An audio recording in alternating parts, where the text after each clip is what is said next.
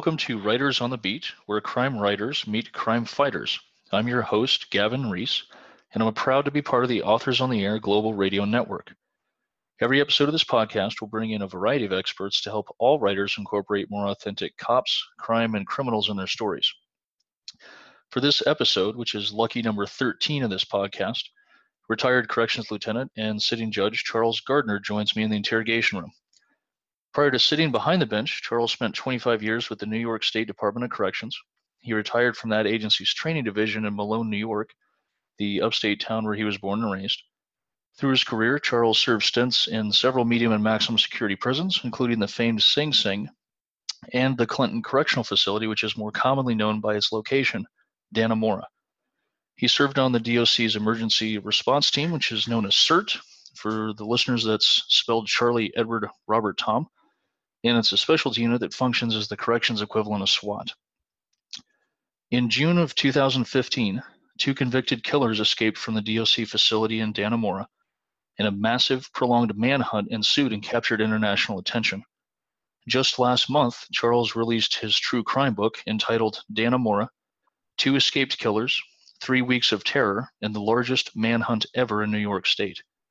This book details the relevant history of both escapees, the desperate 24/7 search to recover them, and the myriad of factors that allow this terrifying crime to have occurred at all. Thank you, Charles, for joining me in Writers on the Beat today. Gavin, thank you for having us. We greatly appreciate it. So I don't know if I should call you Charles or Lieutenant, LT, or Your Honor. You're a man of many titles these days. Jack of many trades, and I'm still trying to work on all of them, needless to say. Yeah, thank you. Charles or Charlie is fine.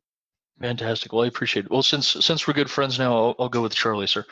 Perfect. I'm reading Dannemora right now, and I am really genuinely impressed with this book, not just as a writer and veteran cop, but also in looking at this book and its content from a risk management perspective.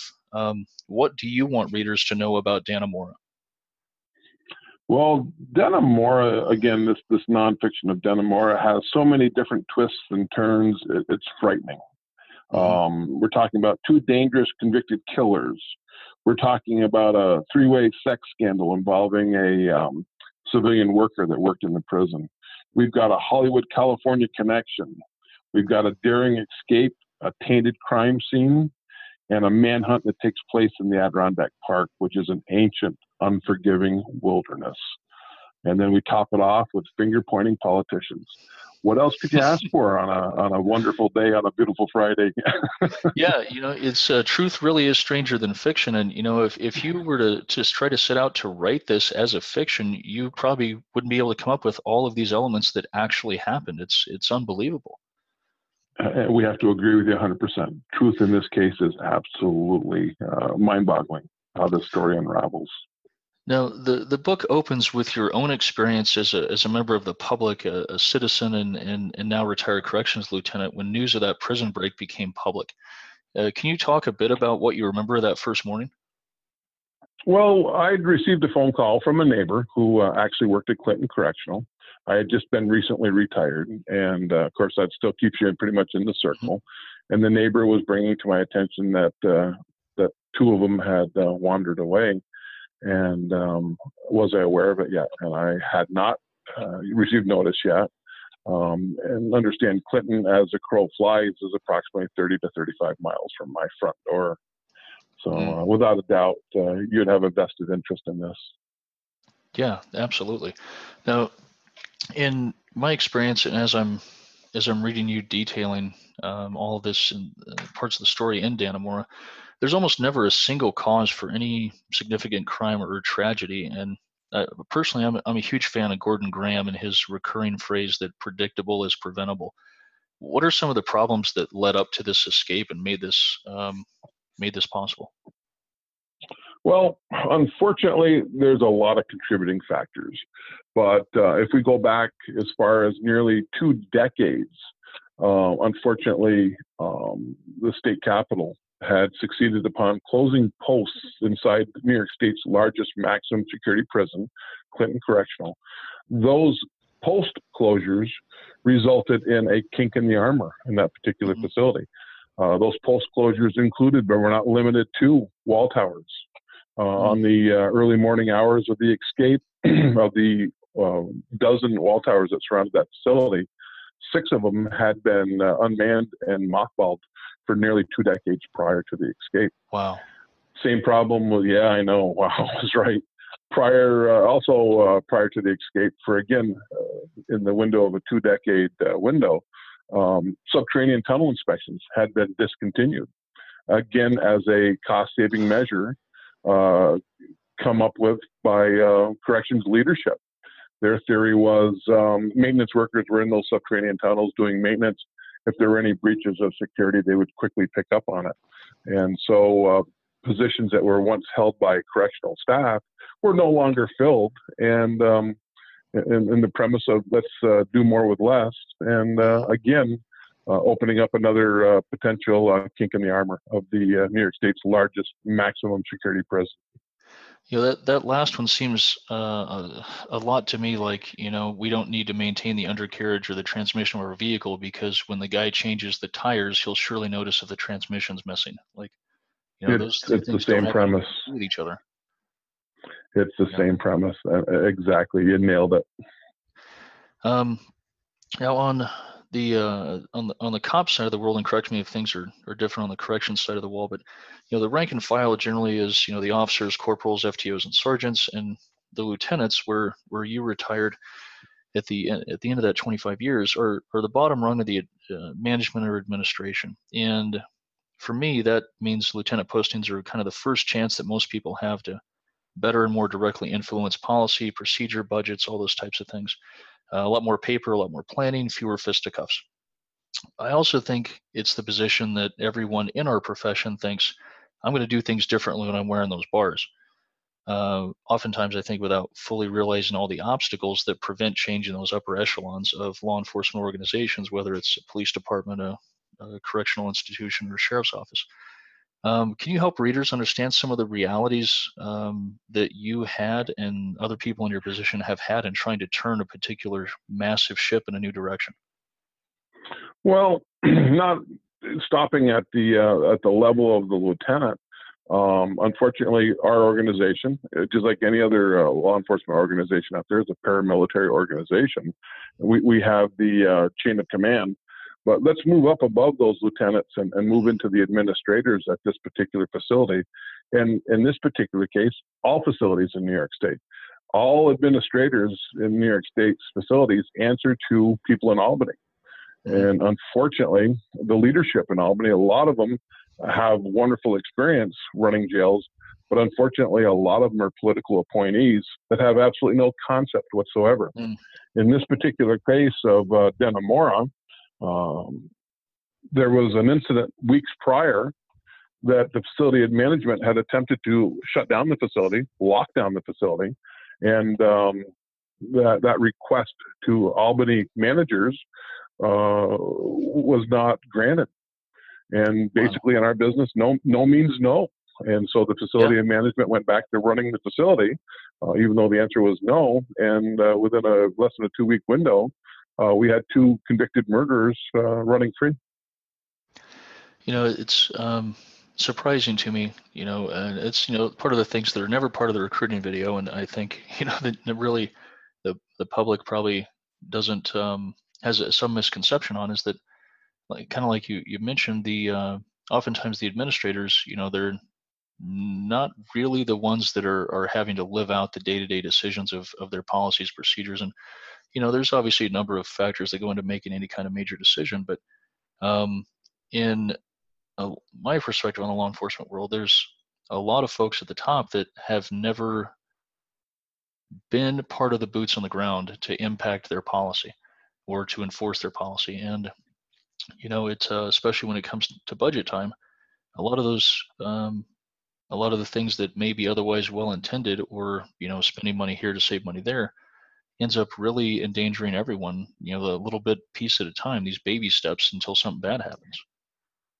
And you've nailed it right there, Gavin. You've absolutely nailed it right there. It's the policies and procedures that have been put in place by assorted bureaucrats that don't have a full understanding on how this system works is putting people at risk eventually. And we'll backtrack. The wall towers being mothballed and closed 2 decades prior. The subterranean tunnels those jobs being closed with the premise that someone with maintenance was going to discover any kind of indiscrepancies or problems or breaches in security. You look back to the budget, the correction officer working the very front gate at Clinton Correctional, again, one single staff member responsible for properly vetting the 1,300 people that work in that facility. So in the course of a day, any given day, you have hundreds and hundreds and hundreds and hundreds of people coming and going from this facility, on top of vendors, visitors, and other assorted guests. And you have one person tasked with properly vetting those people. Picture that the next time you walk through a TSA line. Oh my How God, many people properly vet you when you go through TSA to climb on a commercial flight? That's going to just skip across for the next couple of hours to the next near city. How confident would you feel with the security checkpoint with TSA if there's one person that's properly vetting the hundreds of people that are trying to wiggle through that TSA checkpoint? When we all know the reality is there's dozens of people that are working those TSA checkpoints and properly vetting the people. But yet, in New York State's correctional facilities, the job description reads that one person is capable of doing that. And we all know the reality of that. That on paper, it looks great. On the people that are creating budgets, it looks wonderful. And the people that are making policy, it looks fantastic. But in reality, it does not work. No, not at all. That's terrifying to hear that reality. And I think it, unfortunately for me, it reinforces, I guess, some of my own belief that, the folks who are kind of the most vulnerable in our society, and, some, I guess, ideology aside, I think, when it comes time for the public to vote on measures to spend their tax dollars on public health, specifically mental health, and prisons for corrections and for parole probation offices, those things are so terribly underfunded. And to me, those are two of the areas that we need to be spending the most money on to have a direct positive correlation on our quality of life and the crime rates in our communities. Absolutely. Gavin, it's a simple concept. And unfortunately, when budgets come around, politicians don't grasp the simple concepts. But cost-cutting measures in building bridges or maintaining aircraft or properly staffing correctional facilities, if you don't do those three things right, they're going to often result in catastrophic failure. I mean, this is a no-brainer. But unfortunately, they don't get that. They keep on cutting back. They keep on adding more and more tasks for staff until it reaches a breaking point. And then when we have the failure, the catastrophic failure, all of a sudden it's the old crap moment of how did we get here? And that's the sad reality of this business. Yeah. And then it's time to start, persecuting those responsible or deemed responsible for this failure, right? That one guy who's supposed to vet, 400 people twice per shift in an 8-hour shift and do a good job of it. And that's exactly what happened. Is none of the decision makers, none of the people that made the decision to get us there were held accountable. But the boots on the ground, the local administrators and the local guys working the gates or working those jobs were chastised for missing whatever it was that they missed. And it's the hand that they were dealt. And it's pretty sad. And that's why we wrote the book, was that I just couldn't stand by and just let the people that created this quagmire go unscathed and just walk away, just kind of shrugging their shoulders. Because unfortunately, Gavin, as we're chatting right now, somewhere, somebody is scratching, clawing, cutting, and digging their way out of a correctional facility while you and I are talking right now because of these breaches in potential security measures. With that motivation, when did you decide that this book had to be written? What was the kind of the breaking point? As the story unfolded for the 3 weeks during this manhunt in my backyard, I continued to watch the national media race to the area. I continued to watch the national media report, and I continued to see the spin and the falsehoods in the reporting. And it was a spin, it was a narrative that was being given by leadership that had created this mess in a basic measure to just CYA. And I just couldn't believe that they were not going to take any responsibility for this. And yet they held all the cards. They were the decision makers and policymakers that created this, and yet they were going to walk away unscathed. And then they were going to offer up sacrificial lambs, those being the local administrators as well as correctional staff. And it was such an injustice that it had to be addressed, and thus the writing of Dannemora. Yeah, and that's part of the problem in this whole process to me is the public puts so much trust, regardless of what the headlines are in the news on any given day. The reality is the typical member of the public, they put so much trust in us as cops, as correction officers, to do the right thing at the right time for the right reasons, which I think is the basis of the job. And when someone has the presumed credibility of a title and access to a microphone, they're automatically believed because they're, the chief of or the director of. And unfortunately, like you said, the guys on the ground, the ones that are actually having to try to fulfill their fantasy policies are the ones that are taking the brunt of the punishment. And in my own experience, or rather based on my own experience, I should say, I would expect there was a lot of advice and skepticism from your colleagues and peers from both sides telling you, that the failings need to be known and fixed, and also those who wanted to keep everything in-house and let the DOC quietly make their own improvements without public scrutiny. How did you navigate those competing conversations, or did they even happen? Well, unfortunately, they didn't happen. Right now, New York State is again going down that ugly road of, well, our numbers look really wonderful, and our inmate population is currently down. So we're going to close more correctional facilities. And nothing could be further from the truth. But what's happened is the policymakers have manipulated the numbers once again to give the public a false sense of security.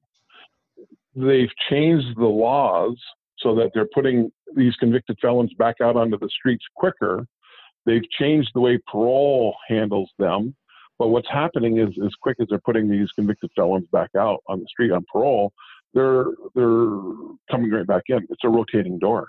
The facilities, the laws were changed. So facilities that were normally constructed to hold 750 inmates are currently housing 1,700 inmates. So the infrastructure is not capable of handling the amount of people that are there. Bedding and cubicle space or cell space that was designed for one man now has two men living in it.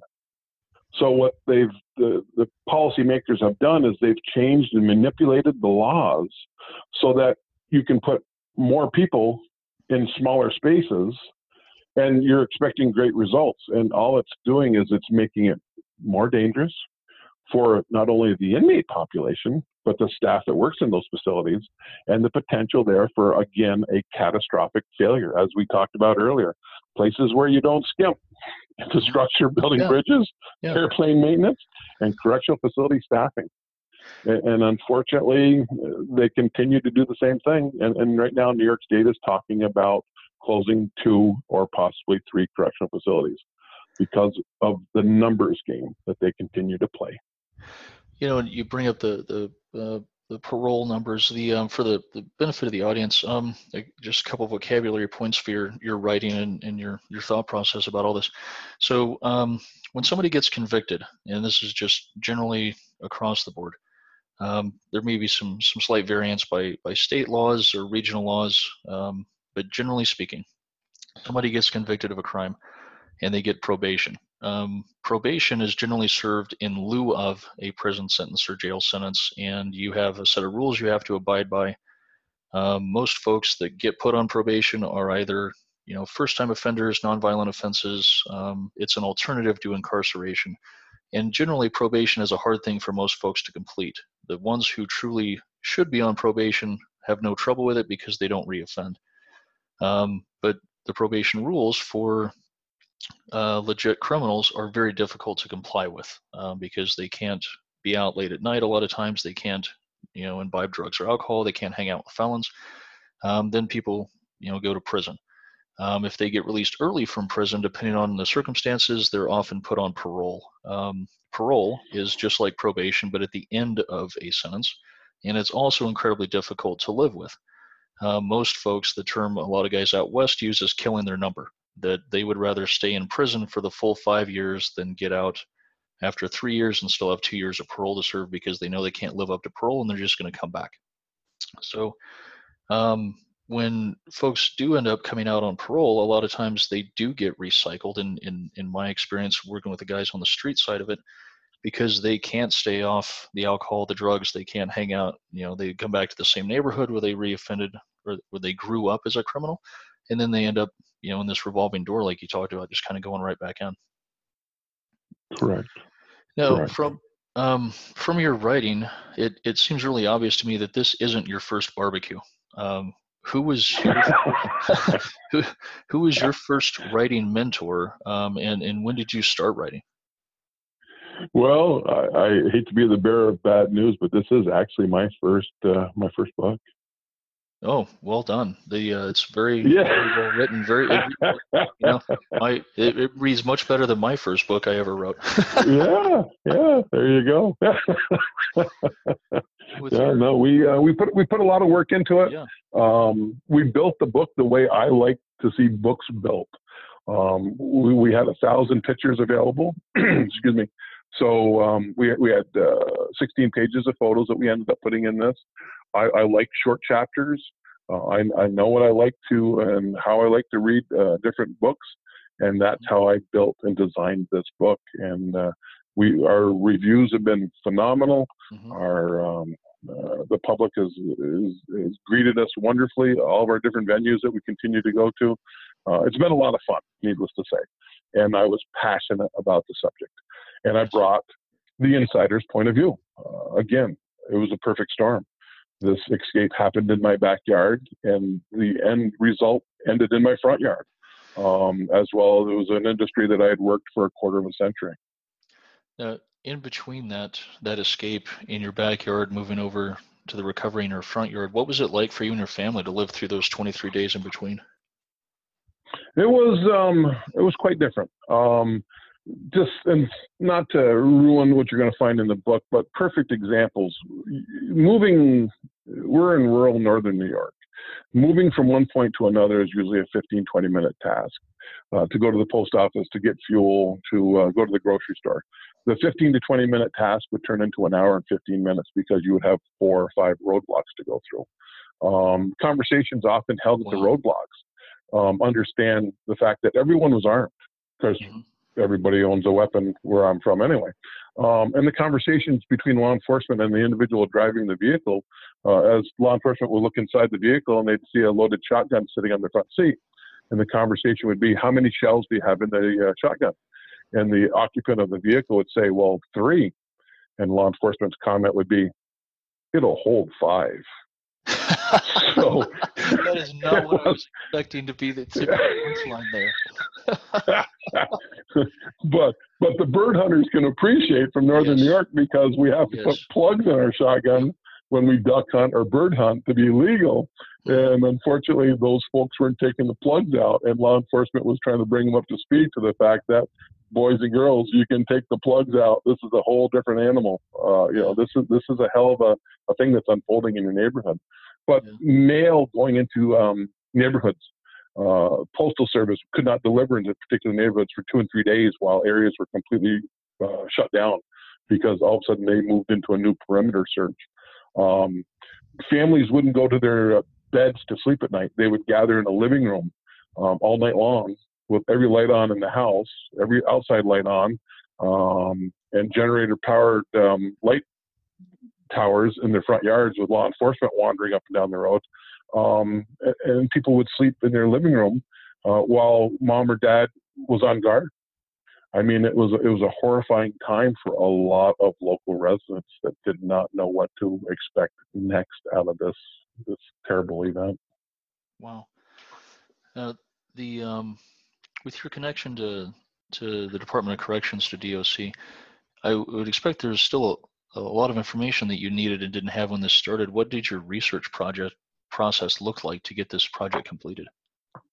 Our research was as intense as you could have possibly thought. With regards to the research on the area, lived there for 60 years, so that was pretty easy. With as far as the research with how the Department of Corrections worked, again, quarter of a century with the department, that part was easy. So basically what I was left with the task of doing the research on the 2 convicted killers, and that was easily accessible. As a result of whether I foiled the information or however I've gotten it. But basically, being a local, I was able to move around and just simply talk to the local residents, because locals will talk to a local, sure, and get all the assorted stories that you're going to find in Dannemora.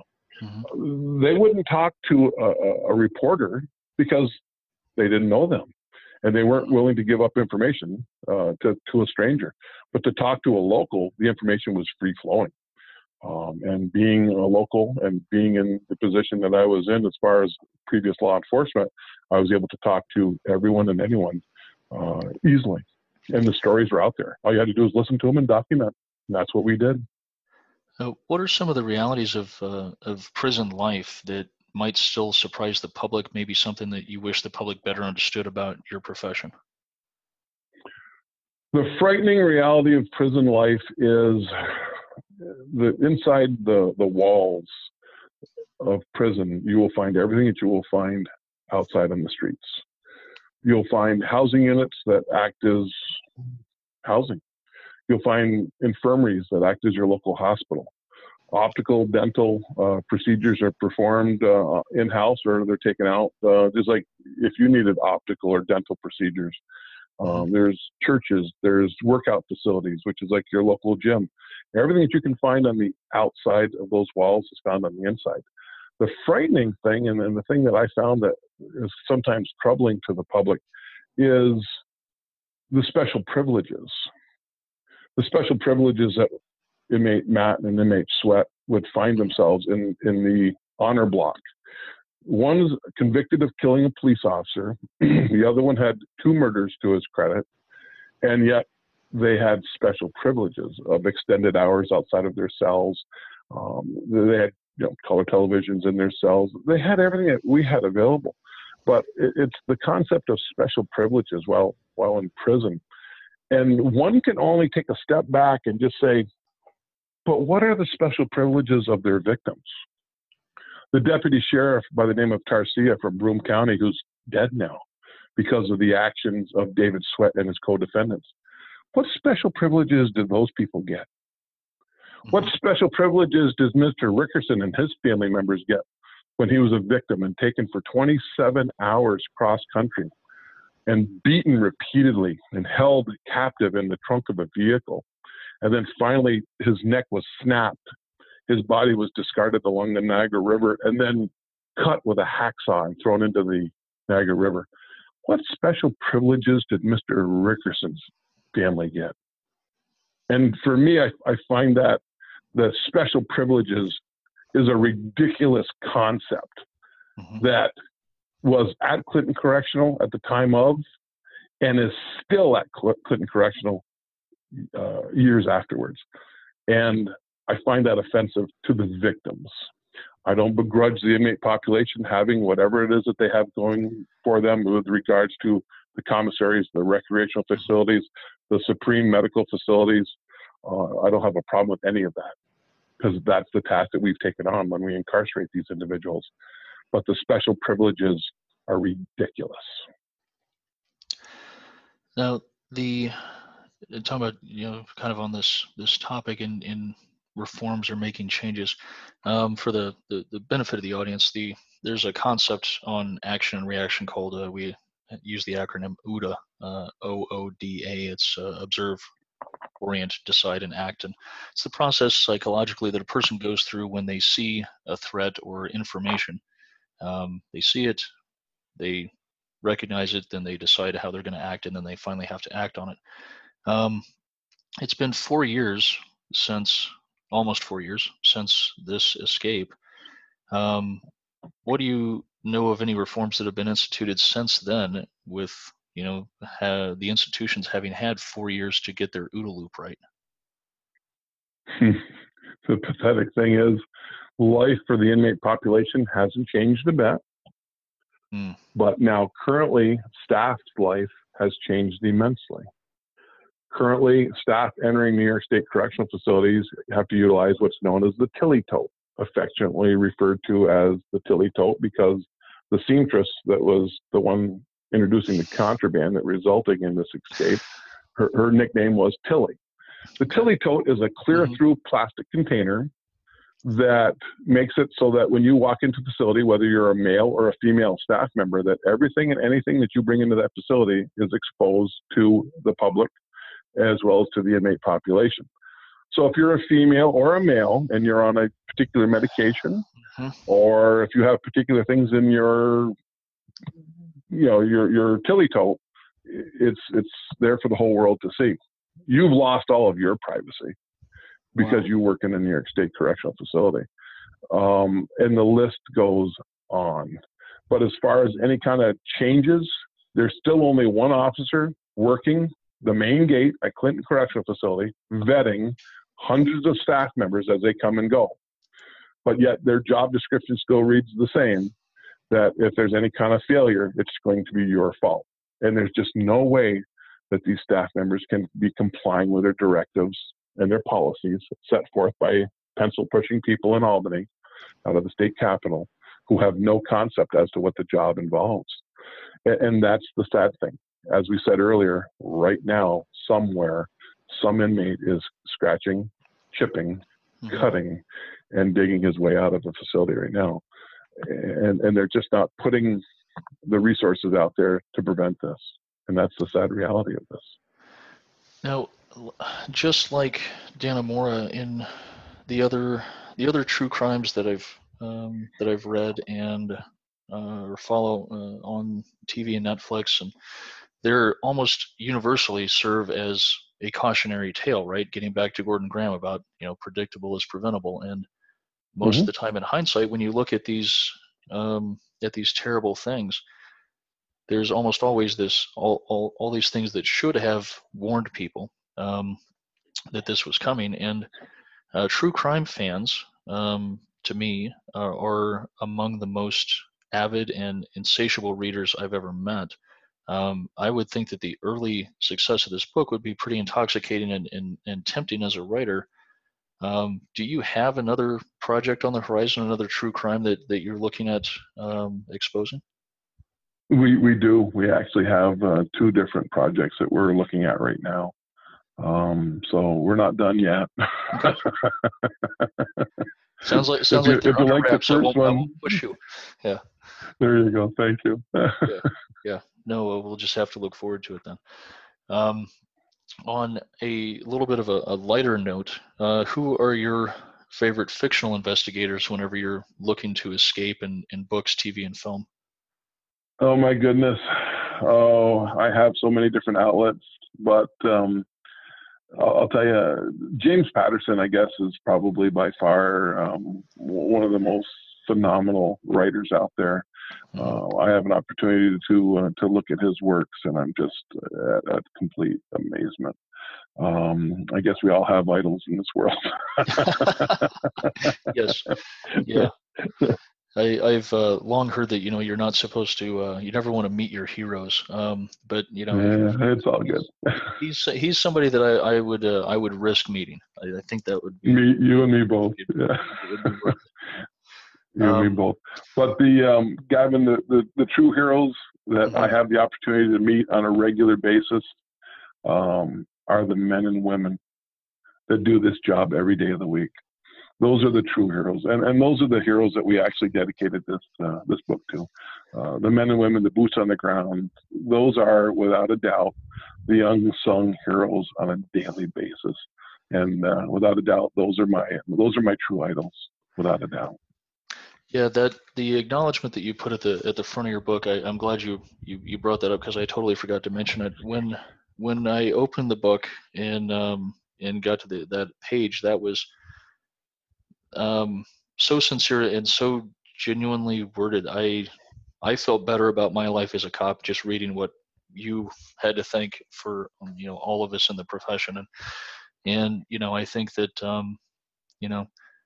for a lot of us, the people that we look up to the most end up being the guys that are on the shift with us and that work for us and above us. And it's a lot of heroism and a lot of wonderful things that the public will never get the benefit of knowing occurs on a daily basis in the prisons and in the station houses that are in their own neighborhoods and in their own cities. It's truly unsung. Yes, yeah, it happens every day, and we never hear about it. All we ever hear about is the silly stuff. Yeah, you're right. You're absolutely right. That's why Dannemora is dedicated to the men and women and the boots on the ground, without a doubt. Now, I save this one for near the end of every one of my interviews. Just it's been kind of a fun little litmus test here. But God forbid it should happen, Charles. But if you were to wake up tomorrow and find yourself murdered, what investigation or fictional investigator or team would you want to work your case? Keeping in mind your James Patterson answer, that'll put this to the test here. I'll take any one of those organizations out there, because there's no doubt in my mind that they're the true heroes. I've had the privilege of traveling all over this country. I've had the privilege of traveling outside of country, and the dedication that I see from the law enforcement community is second to none across this nation as well as across this country. And I wouldn't have a problem with any of them being at that potential crime scene. Oh my goodness. Where can fans connect with you and with your new release, Dannemora? So Dannemora is available anywhere books are sold. Amazon, without a doubt, if you want to go through the download for the Kindle version. It's also available on audiobook. Dannemora by Charles A. Gardner. Again, anywhere books are sold is where you can find us. And you can join us on Charles A. Gardner on our website, and join us on Facebook for the conversations. Needless to say, as you can tell, I'm a pretty shy guy. So I've got something to say that you'll never leave the room wondering how I was thinking. Perfect. I greatly appreciate you coming on and spending some time with us today, Charlie. You've been listening to Writers on the Beat, where crime writers meet crime fighters, a copyrighted broadcast of the Authors on the Air Global Radio Network. I'm your host, Gavin Reese, and this episode's guest has been true crime author, retired correctional lieutenant, and sitting judge Charles A. Gardner. Until next time, take care of yourselves and each other. Be safe out there.